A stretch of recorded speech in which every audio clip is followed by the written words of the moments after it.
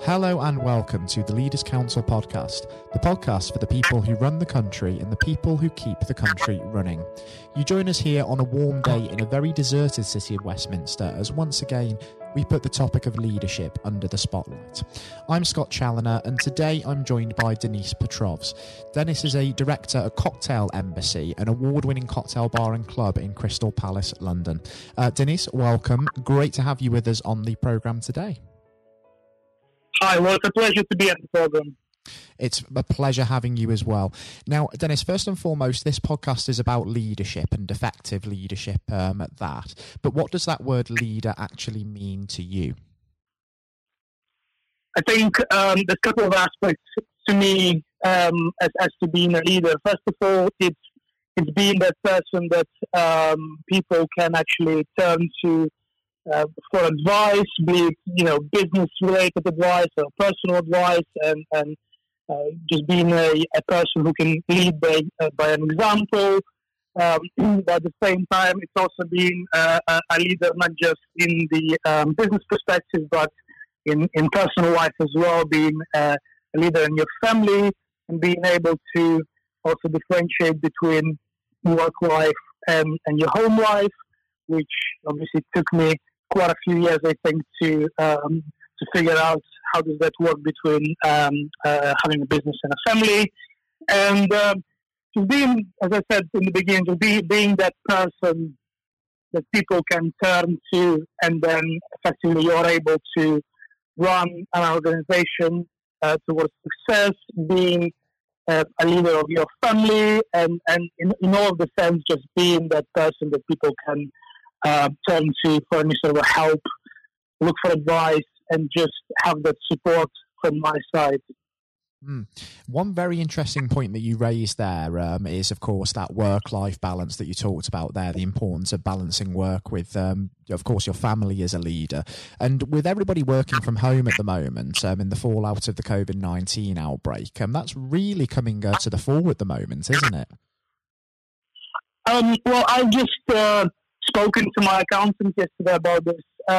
We were supposed to be doing some financial submissions, and he said to me, he has a small child, and he said to me, can we schedule a phone call from 4 to 5 o'clock, because that's when my son sleeps. And it's just interesting to work with some people and discuss how actually working from home affects their lives. Because a lot of people back in the day said, I would love to work from home and it would make my life so much easier. But actually, I see a lot of people now saying that it's actually very difficult to be in the same environment in which you work and live, and trying to differentiate, where is actually your kitchen or where is actually your office, and how do you then communicate with your family, with your wife, with your kids, having your dogs around when you need to make an important phone call. So it's quite difficult for some people in this aspect. I would say for me, it's quite simple, because I used to do a lot of work back in the day from my home, and I'm more or less had experience of working from home, so I actually enjoy it a lot from the simple fact that I actually get to spend a lot more time being at home, and as a simple example, spending more time with my 2 dogs. My wife also works in the same business, so we get to sort of sit in our kitchen office, a temporary office, and then, yesterday we've been doing payroll, and at the same time, sort of just walking the dogs and then coming back to the kitchen and continuing, and then so I would say I enjoy it in this sense. It's really interesting. If you, Deniss, were to become, the Prime Minister just for a day, would you try and make working from home more of a sort of regular and more normal thing going forward from here, do you think? I think moving forward, a lot of companies will look very differently at the whole working pattern. Since I started my own business, I've tried to go away from the traditional 9 to 5, and obviously my business is very sort of evening, nighttime oriented. So I've always had a night life, sort of a working life, and I would always wake up very late. So it's interesting to see in the future, and I think this is what's going to happen. A lot of companies will provide more opportunities for people to work from home.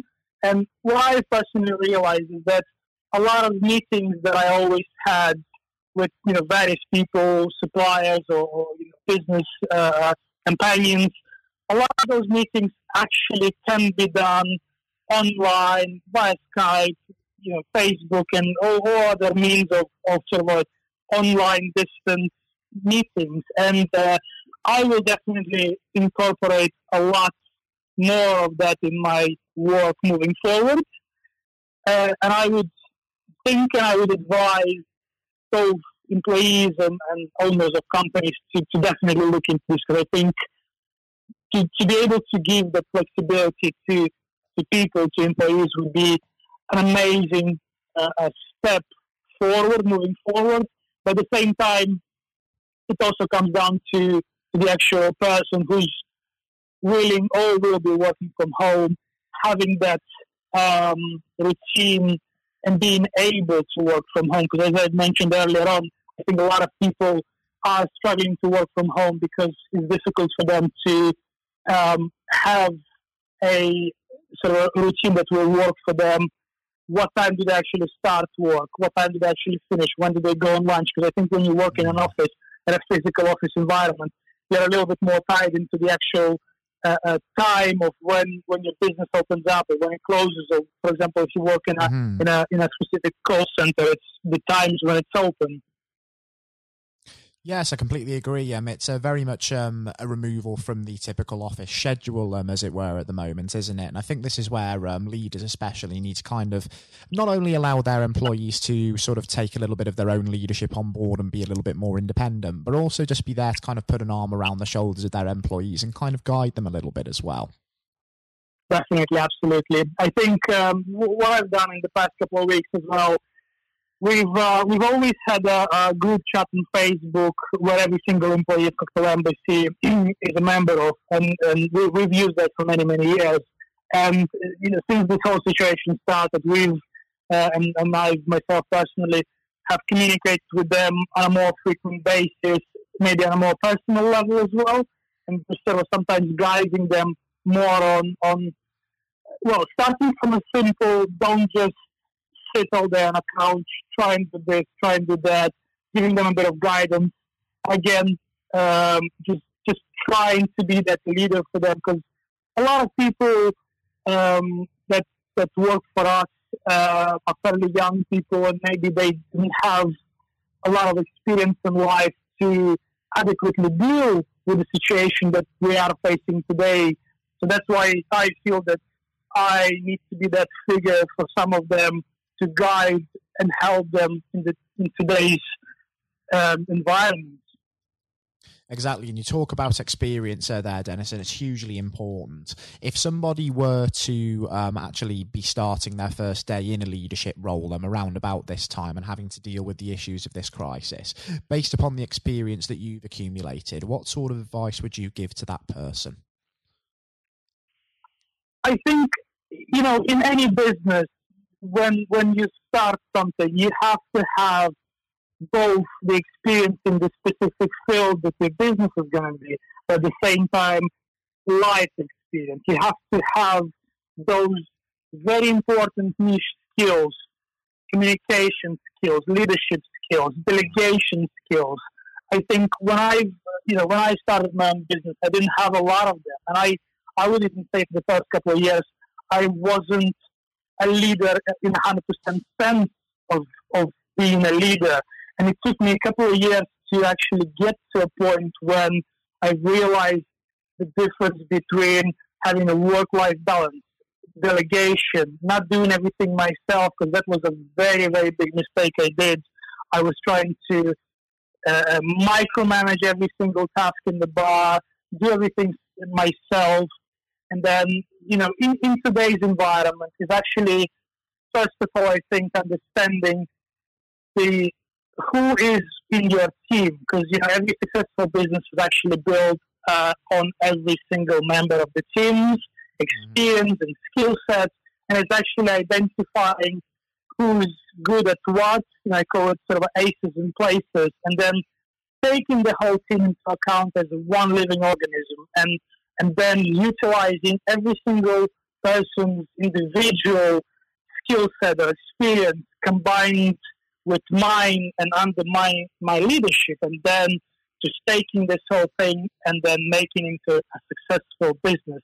And I think in today's environment, the most important thing that I try to get across to every single one that I communicate is first of all to stay positive, because I see a lot of people, it is a difficult time. There's a lot of, especially I think, financial difficulties for a lot of people. And a lot of people are becoming very stressed about it. They're becoming negative about all these things.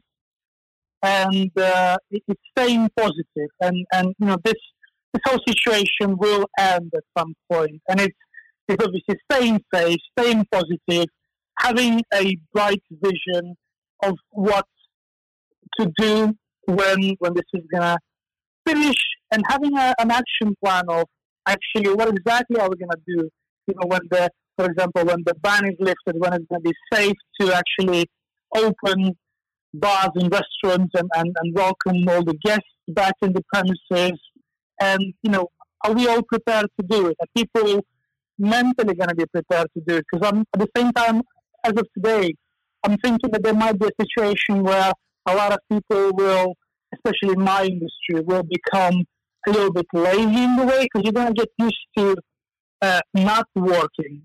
And then, in one day, let's say, let's just say, in 3 months' time, it's all going to be safe, and the Prime Minister will say, okay, it's great now, it's so safe, we have no cases, so it's safe to reopen, and we're all going to go back to work. And life in England, and especially in London, is very fast-paced. It's quite difficult. And are we going to be prepared to just jump back into this fast-paced life? I think that's why at the same time now it's really important to just keep on moving, doing things, maybe doing exercise, even if it's at home, just to avoid going out. And then just not going into this lazy routine, keep on moving, just to stay prepared for what's ahead of us. Exactly. It's going to be an interesting time once, of course, social distancing measures are lifted and things do sort of return to what was the norm before all of this. And if we do look at the future now, Deniss, do tell me what you imagine the next year will hold for your business, for Cocktail Embassy, but also what you hope to achieve in that time as well. Well, before I will explain about this, so as a bar, as a business, we were about to just open a second location, and we've been working on the project for nearly a year. And a couple of weeks before we had the Prime Minister's statement, we had a meeting with the landlord, and I expressed my doubts about sort of moving forward at this stage, and we just paused the project. And it was always my ambition to expand the business. Cocktail Embassy has been open for 6 years now, and it's performing really well. And now is the time to expand and open the second and the third bar. And of course, as soon as this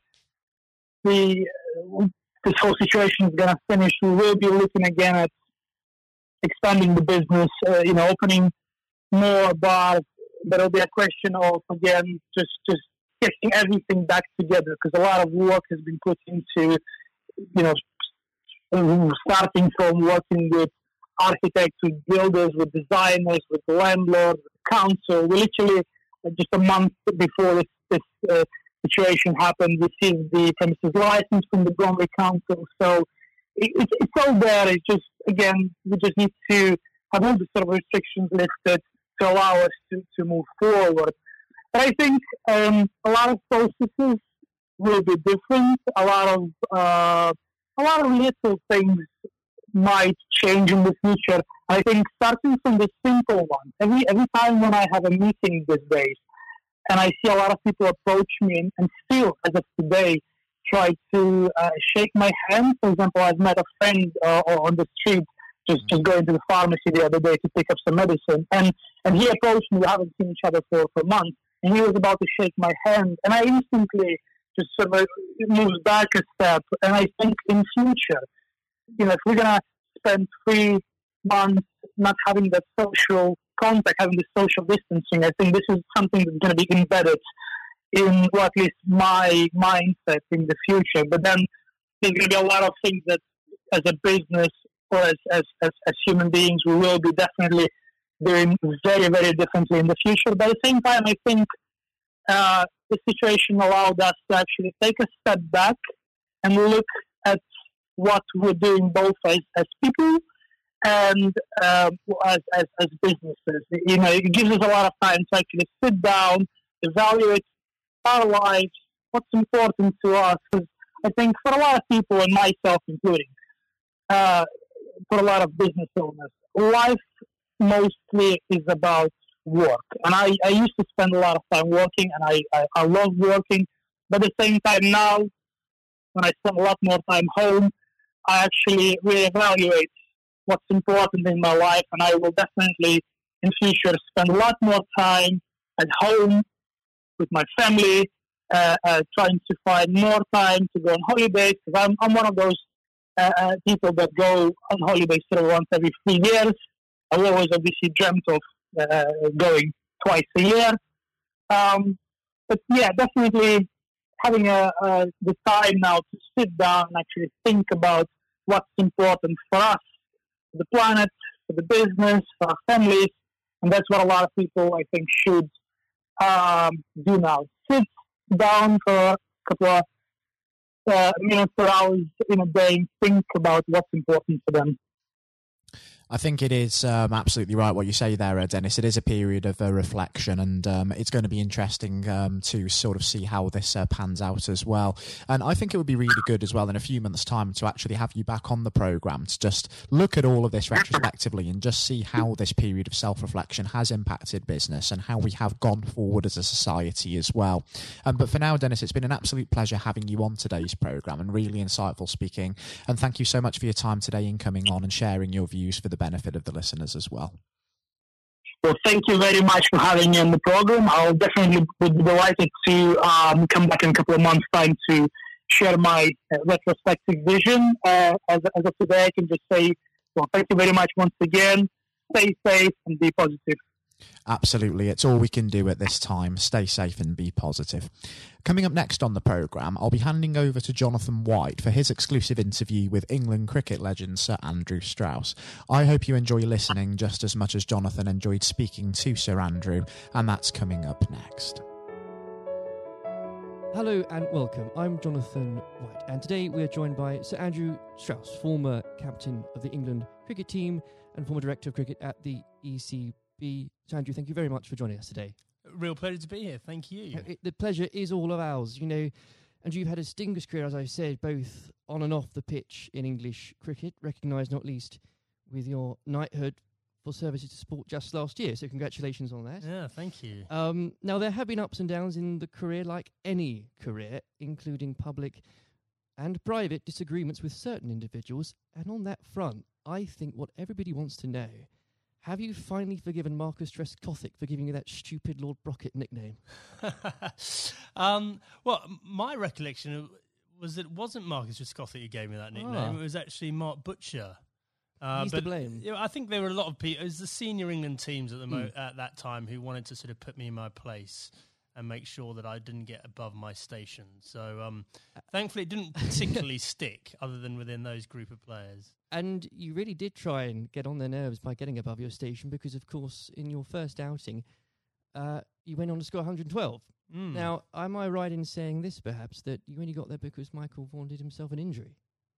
Well, that was the reason I got on the pitch in the first place. Yeah, absolutely. I mean, it's often sort of misunderstood or misjudged the role that luck plays in an international cricket or sporting career, full stop. And, I was waiting patiently in the wings for an opportunity, and it didn't really seem like an opportunity was going to come along. And then, I've only got injured in the nets, and there was my chance, and I had to kind of grab it with both hands if I could. And you certainly did. What was it like then to see your name being put up on the Lord's Honour Board after your first appearance? Yeah, look, I'd just been transported to a completely different world almost. I was a Middlesex player, I was captain of Middlesex, all my focus was on helping Middlesex sort of win the championship and whatever. And then a week later, I've scored a test century, which is something I'd always dreamed out, literally all my life. And then the thought of doing it at Lord's in your first test match. I mean, it was literally the dream. So, and then suddenly I started thinking, wow, hold on, potentially I've got a whole England career ahead of me and everything that entails. So it was a real shock to the system. But I suppose what I was grateful for was that I was relatively old, probably not the right way of putting it, but I was 27 years of age. I was pretty comfortable with my own game. And I was also, I think, mature enough to understand that this was a great opportunity for me, but not to get carried away with it, which is unfortunately what happens with a lot of younger players. Without a doubt. And I think in those early years of your career, it's so important, I think you'd agree, especially when you're learning from other more experienced people, and this can be true of any field, whether it's sports or politics or business, to have somebody there that you can rely on or look up to for guidance. In those early days, was there somebody that you could say to this day that, thank goodness they were there for you? Well, I think in preparing me for international cricket, Justin Langer was a massive source of advice for me. So he was captain of Middlesex a couple of years beforehand and really helped me understand what I needed to do to get there. But then I think on a day-to-day basis, my wife Ruth played a huge role, just in terms of, because I think there is that real danger that you get carried away with it and you think international sport in that goldfish bowl that, you're more important than you were previously, or that whole world is the real world. And obviously all we know is that the real world, nothing's changed other than other people's perception of you. And you need that grounding. And again, that can be true of so many different areas of life. I think so, yeah. I mean, very easy to get caught up in it and end up doing different things, being with different people, sort of trying to enjoy everything that goes with international cricket rather than focusing on the actual international cricket. And itself. In those early days, Andrew, there were lots of examples where you could have got carried away because that team accomplished so much. I think for a lot of people, the 2005 Ashes series is one of the greatest sporting moments of this country's history. Now, we could chat for hours about that, but I know I wouldn't be allowed to, and you've got other places to be, so we can't do that. But if I may, I would love to ask what your highlight was personally for that, but perhaps more importantly, as a team, how were you able as a group to deal with the pressure no doubt you were feeling?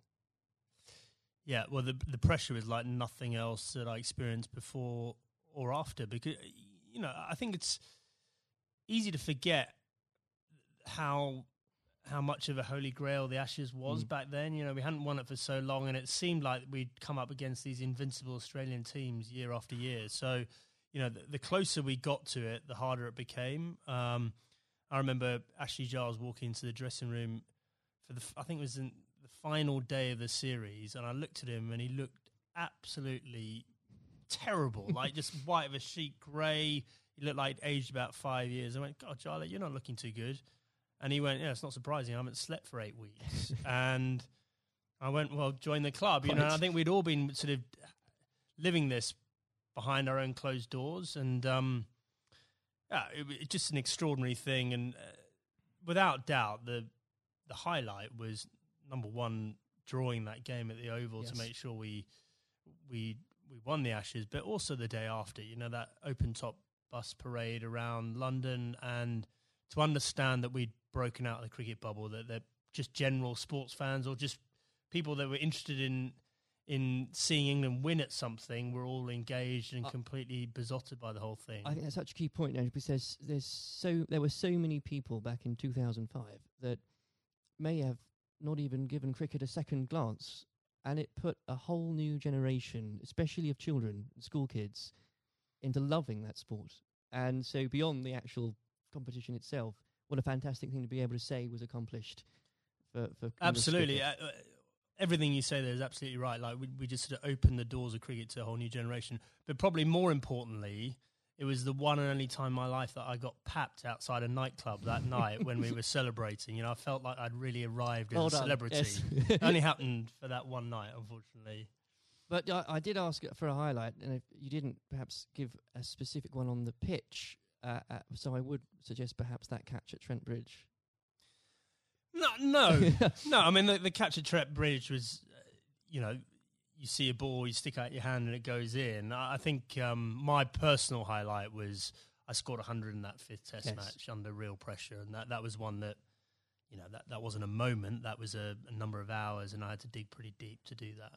Now, obviously, not that long later, and you were lucky enough and the privilege, I'm sure, no doubt, to serve as captain. And whether you like it or not, you become the focal point of criticism. You were looked on, up to, and relied upon to be strong, especially when the going gets tough. You become a leader in many senses of the word. During your time as captain, what qualities does one require to fulfill that role? Well, a fair amount of resilience for starters. You're absolutely right.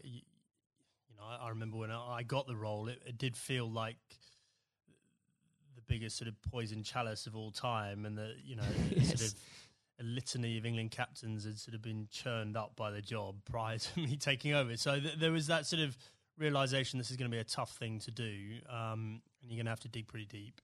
But I think actually the most important thing was sort of just pushing all that noise to one side and just clarifying, okay, if I'm going to do this job, what is it that we really want to achieve out of this? And so suddenly that becomes a bit more exciting and a bit more enticing, the idea of, well, we can do something that's never been done before here, and I've got the opportunity to play my part in that. So, I think that was a big part of it for me. I think a lot of those qualities around leadership, I don't think you have them until you're in that situation. Absolutely. And it's very hard to prepare yourself properly for those sort of situations. And when managing a team, you're required to manage, of course, what some people could call big personalities. Others could use different, shorter words. How poisonous can it be, when players, and indeed, and this applies again to so many different areas of life, when individuals think they are perhaps more important than a team? Well, I think probably worth broadening out that a bit. I think there are all sorts of different people that you have to sort of contend with in a team environment, and the job of the leadership or the management is to try and sort of gel them all together and get them bought into what you're trying to do and whatever. So, there are some people that are a bit more self-absorbed. There's some people that are slightly more maverick in the way they view the world. There's some people that are very quiet. There's some people that are, perhaps very worried about what might go wrong. And so you've got to try and understand all these people individually and try and get the best out of them. But there was definitely a line there for me in terms of embracing difference up to the point where someone following their agenda was going in a completely different path from the team's agenda. And, if and when that happens, that should be a problem for a leadership. And if it isn't a problem, then you're not doing your job properly. Absolutely. And with all that in mind, actually, and perhaps this is a bit of a mean question, but what advice would you give to others in a similar position, leading a team, being looked up to? What would be the key advice you'd give to them, and that you couldn't really do without it? Just generally about leading a team? I think so, Okay, yes. Number one thing about leadership, I'm absolutely certain about this, is that the people you're leading need to know that you care about them.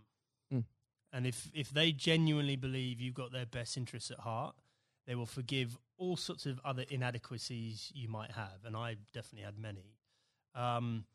Because they'll know your heart's in the right place, and they'll feel comforted. There'll be a degree of sort of psychological safety or whatever you might term to make sure that the team comes together when the going gets tough. If they genuinely don't believe you care about them and you're in it for yourself, doesn't matter how charismatic you might be. It doesn't matter, how gregarious and how impressive you might be as a person. They will be wary of you, and they will start looking after their own interests very quickly. Now, in 2015, obviously, you were appointed as director of cricket at the ECB. You took some pretty major steps early on. You brought in Trevor Bayliss as coach, was brought in. You put a much greater emphasis on limited overs cricket. Now, in the abstract, what had you identified that needed to be changed for English cricket? And were there qualities that you had developed, you'd found out you had as England captain, that you were able to bring over to the job? Okay, so the first thing was we had this unbelievable opportunity of the World Cup on home soil in 2019. I was sick and tired of watching us make the same mistakes in World Cups, and this includes my time as captain. We just kept on sleepwalking our way into it and pretending everything would be all right on the night, and it never was. And so I definitely made it our priority to win that 2019 World Cup. I thought that was more important than anything else that was going to be taking place in my tenure. And I knew in order to do that, we had to completely shift our perception of white ball cricket. Quite a radical shift from what we were coming from. Yeah, but the rest of the game had moved on. Yeah. And the rest of the game had understood that white ball cricket was playing an increasingly important role in both financially, but also in terms of players' focus and interest. Yes. And we had to move. In fact, we didn't have to move at times. We need to get ahead of the time. So, we had to completely shift both our philosophy, but also the way we played in order to do that. And I was very lucky having both Trevor Bayliss and Owen Morgan, who were prepared to sort of role model that and lead that through. And the second part of your question around what had the England captaincy sort of done to prepare me for the role, I think I was comfortable leading. I knew the environment. I knew what I was getting myself into. And in the early days, I could leverage some of the relationships that I had with the players. But actually, I found it a very different challenge because you are so far removed from what's going on the ground. Right. And so, you're relying on other people to have to buy into what you want to happen and then do it themselves. And often, in different time zones in different parts of the world. So that was a very new experience for me. Well, I think the strategy paid off, and I don't know about you, but when watching that World Cup final, again, as so many people did in this country, it's once again inspired another generation of especially school kids who, again, might not have given cricket a second look, who have now become avid cricket fans. I know of some, and what a wonderful thing that must be. Yeah, it was an incredible day, wasn't it? I mean, I think in our vision, like when we're talking about the opportunity of winning the 2019 World Cup, I had this vision in my mind of Lords on a sunny day and a close finish and the incredible kind of, emotion that went with it. No one could have dreamt how it played out. I've never seen anything. I've never seen a game of cricket like that in my whole life, and for it to be the World Cup final was quite extraordinary. I know some fantastically avid cricket fans who were Googling there and then what exactly the rules became, because so was I, actually, yeah. Absolutely. Now, Andrew, in your wife's memory, you established the Ruth Strauss Foundation last year. In doing so, whether you'd admit it or not, yourself and the foundation has become an inspiration to thousands, husbands and wives, mothers and fathers, sons and daughters. Please do take some time, if you wouldn't mind, and to explain to the listeners the work the foundation does and what it's been like to lead a project like that.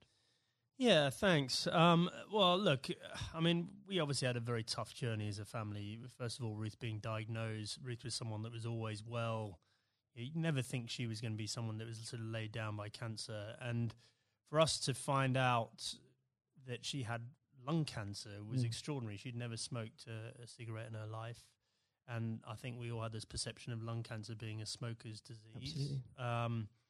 And so just having gone through the experience and obviously some very low times and us coming to terms with the fact that Ruth had stage 4 cancer and she was going to die, we learnt a lot in that process. And thankfully we had time for me to speak to Ruth before she died about legacy and what we could do to make something positive come out of this experience we'd all been through. And so after she died in December 2018, I came back and launched a foundation with two focuses. Number one, to fund research into these rare forms of lung cancer. These are the non-smoking lung cancers. 5,000 to 7,000 people each year in this country are diagnosed with these. No one knows why they're getting them, but they're on the increase, and it's young women that are affected more than men. Extraordinary numbers. Yeah, I mean, in the list of top 10 cancers, it's number 8. Rare forms of lung cancer, number 8. So it's not really rare. It's probably a misnomer, but it's we're really lacking in funding and understanding. And then the second element, and probably this is in some ways more pressing, is to help cancer. Anyone who's got cancer who has an incurable diagnosis, to help them and their families prepare themselves for death. And so in order to do that, we need to be able to find ways of them having open conversations with each other, because if you do this well, it should help the bereavement afterwards if you're well prepared for it. It's not something people like to do. I was very lucky that Ruth wanted to do it. But also we have to have that debate about the taboo of death and, effectively how uncomfortable we are talking about it, and certainly how bad we are preparing for it. If you think for a moment about antenatal classes before you have your baby, like how we're preparing you for how your life's going to change, and we do nothing around death, even though we're all going to experience it in one way, shape or form. And,